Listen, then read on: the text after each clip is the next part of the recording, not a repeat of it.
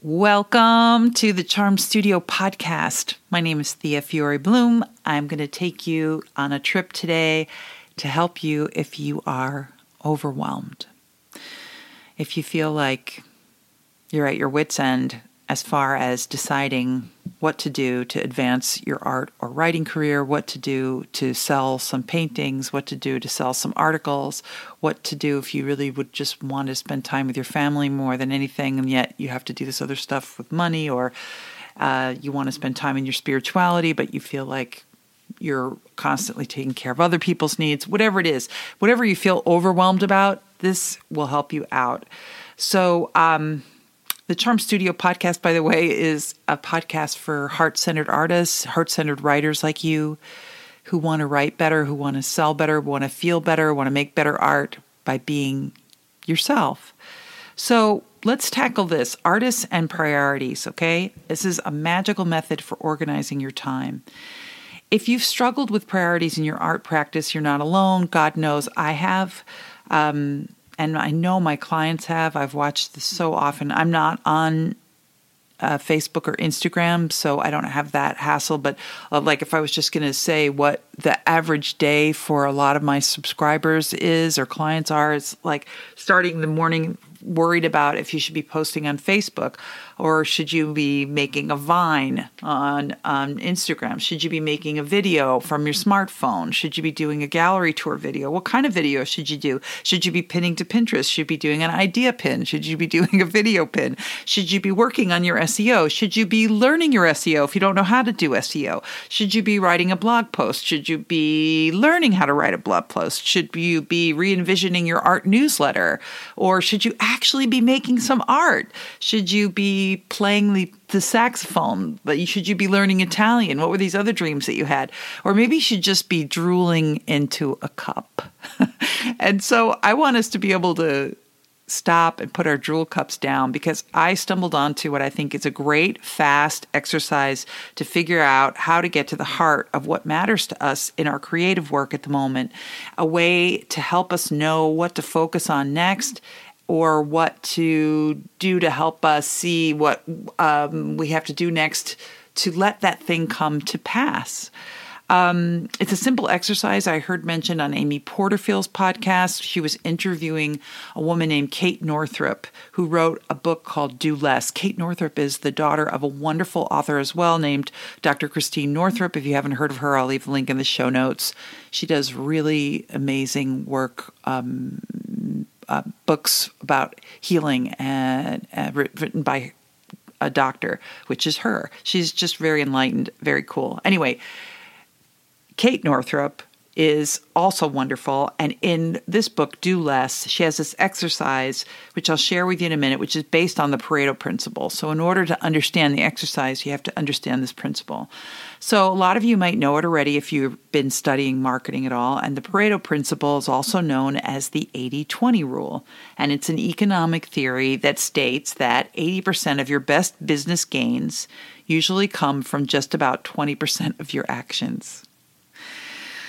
And that's true. I've seen it myself, and you could apply it to anything. I've seen it in getting articles published when I was actively a magazine journalist. I've seen it in every different career that I've had, that 80% of my gains came from 20% of my actions. So if we want more results and less stress in our art business or in our writing business, it's logical that we should try to identify what actions fall into that 20% category, right?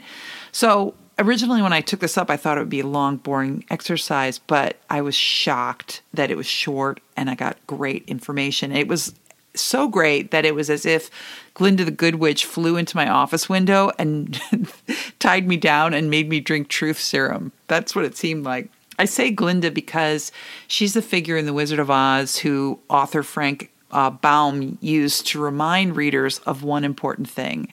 And the thing he used that character for in the story was that the answers to the questions in life we run around asking others have been inside us all along, right? The answers to the life questions that we run around asking others to solve for us, the answer's been inside of us all along. So if you want Glinda to hook you up too, you should do this 5-step exercise. And here we go. Here's the first step is to get out a piece of paper, get out a pen, and draw a line vertically down the middle. That's it. The second step, have a drink of water here. Excuse me. The second step is on the left side of the page. You make a list of the stuff that you spend time on every day during the course of the last few weeks. For people like us, that may be like making art, writing in your journal, writing a blog, entering art competitions. Let's say you work at some kind of job online or you work in a store, whatever. Posting your art to Facebook, working your day job, watching cute cat videos, and the occasional maybe drooling into a cup, okay? This third step for artists to do is now on the right side of the paper, you're going to write down your biggest wins to date in your work area, okay? Typically, but you could do it as a personal exercise or as a work exercise. So as Northrop says, big wins are relative, but everyone has some big wins. A big win for creatives like us might include things like launching an art website. That's huge, right? Or getting your first 10 subscribers. It's huge too. Landing an artist in residence gig. Big, right? Having your art up in a cafe, having a big author agree to be in your documentary, or let's say you finally get up the guts to start introducing yourself to an artist or a writer, doing a book proposal, finishing a book proposal, finishing a chapter outline, finishing the outline to your book. There's so many things, that are huge. Or landing your first client if you were a coach, let's say. So then the fourth step to the priorities exercise for artists is to go ahead and draw a line then. You're going to connect the dots between the sides and draw a line between each win on the right side of the page and the activity on the left-hand side of the page that had something to do with that win coming about. Okay, let me repeat that. You're going to go ahead and draw a line between the big wins on the right side of the page and the activity, you draw a line that connects it to the activity on the left-hand side of the page that had something to do with that win coming about. For example, your left-hand side of the page activity of taking a daily walk could be connected to your right side page win of starting a new painting series based on a double helix. Because how is that connected? Because it's on your morning walk that you get these ideas for that series in the first place, that you may have been looking at a particular spiraling plant or flower or the pattern of an agave or something else reminded you of something else, and you made that association and it burst into this new series. Walking is just, I'm going to do a post one day on that about the great artists who walked, how many great artists and writers walked over a mile a day, and how it really had helped them have everything fall into place and edit things and edit their paintings. George O'Keeffe was a giant walker. But anyway, so the walk is going to help you with the idea for the series in the first place. But take note, if you're like me, there'll be a whole heck of a lot of things. There's a whole lot of daily activities on the left side of the page that are orphans, that never have a connecting line from the right side of the page that comes anywhere near them. So there's a lot of things that I found that I do during the day that have very little to do with any big wins in my life. And they're not necessarily things that gave me even a lot of pleasure. They're just things I think I should be doing, like Pinterest, let's say, whatever, which I've given up practically and totally after the algorithm changes. But that's what my friend would call a 3-beer conversation. So anyway, the final step in priorities for artists exercise here is, so you circle the activities on the left side that do have a line connected to them, okay? And use a yellow highlighter or whatever on those. Those are your Pareto Principle 20% activities. Those are the actions you've identified as helping you get closer to your heart's desires. And you could do this with money, especially. It's wonderful. If you want to look at how do I make more money, you could do this whole exercise just in regards to that. You could do one side of the page about the activities you do on a daily basis, and the other side of the page,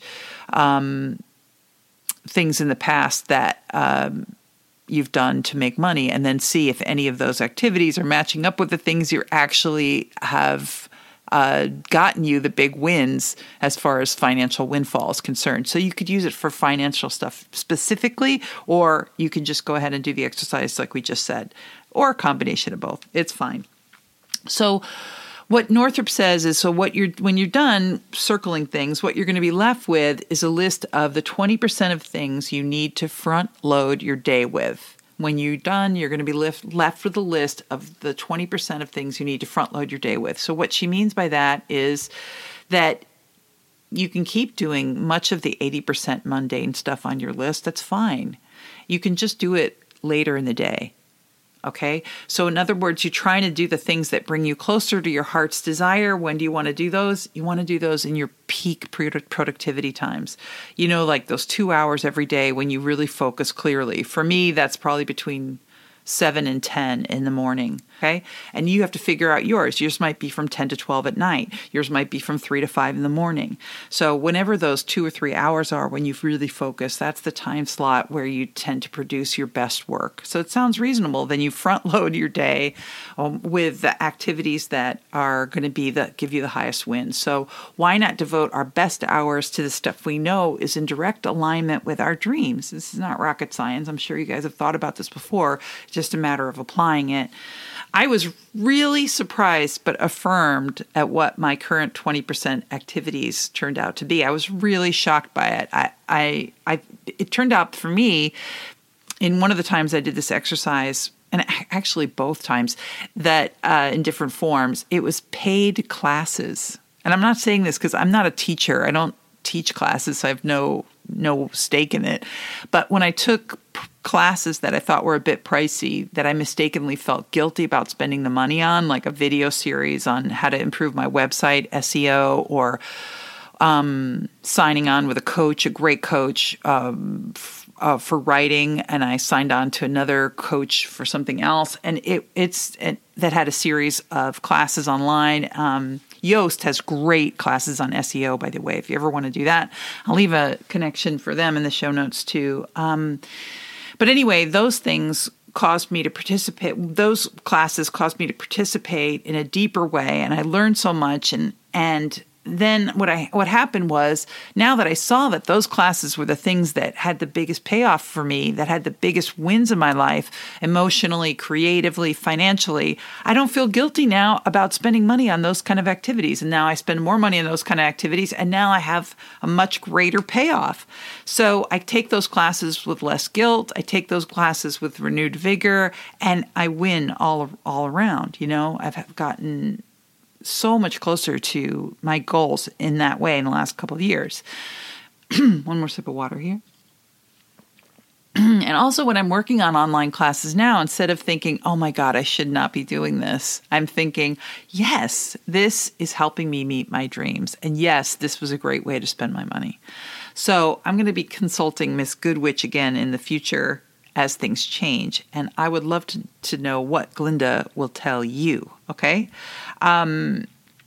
If you're feeling overwhelmed with social media marketing choices in particular, I'm going to leave 2 posts in the show notes. One by me is called Bye Bye Facebook, How Artists Can Succeed Without Social Media, but also another post on how and why to get off of Instagram by a subscriber of mine who's a wonderful writer, Nicole Peary. So, but if any of you guys have suggestions, I would love for you to pop on over to the blog and leave it in the comments about staying on social media in a sane way. If you've found wonderful ways to stay on social media in an organized way, to hop on, hop off, and not leave your blood and your soul to it, I would love to hear about that. And if you could leave a link to those kind of posts or podcasts in the comments over in the blog post, I would love that. I'll leave a link for you in the show notes for that.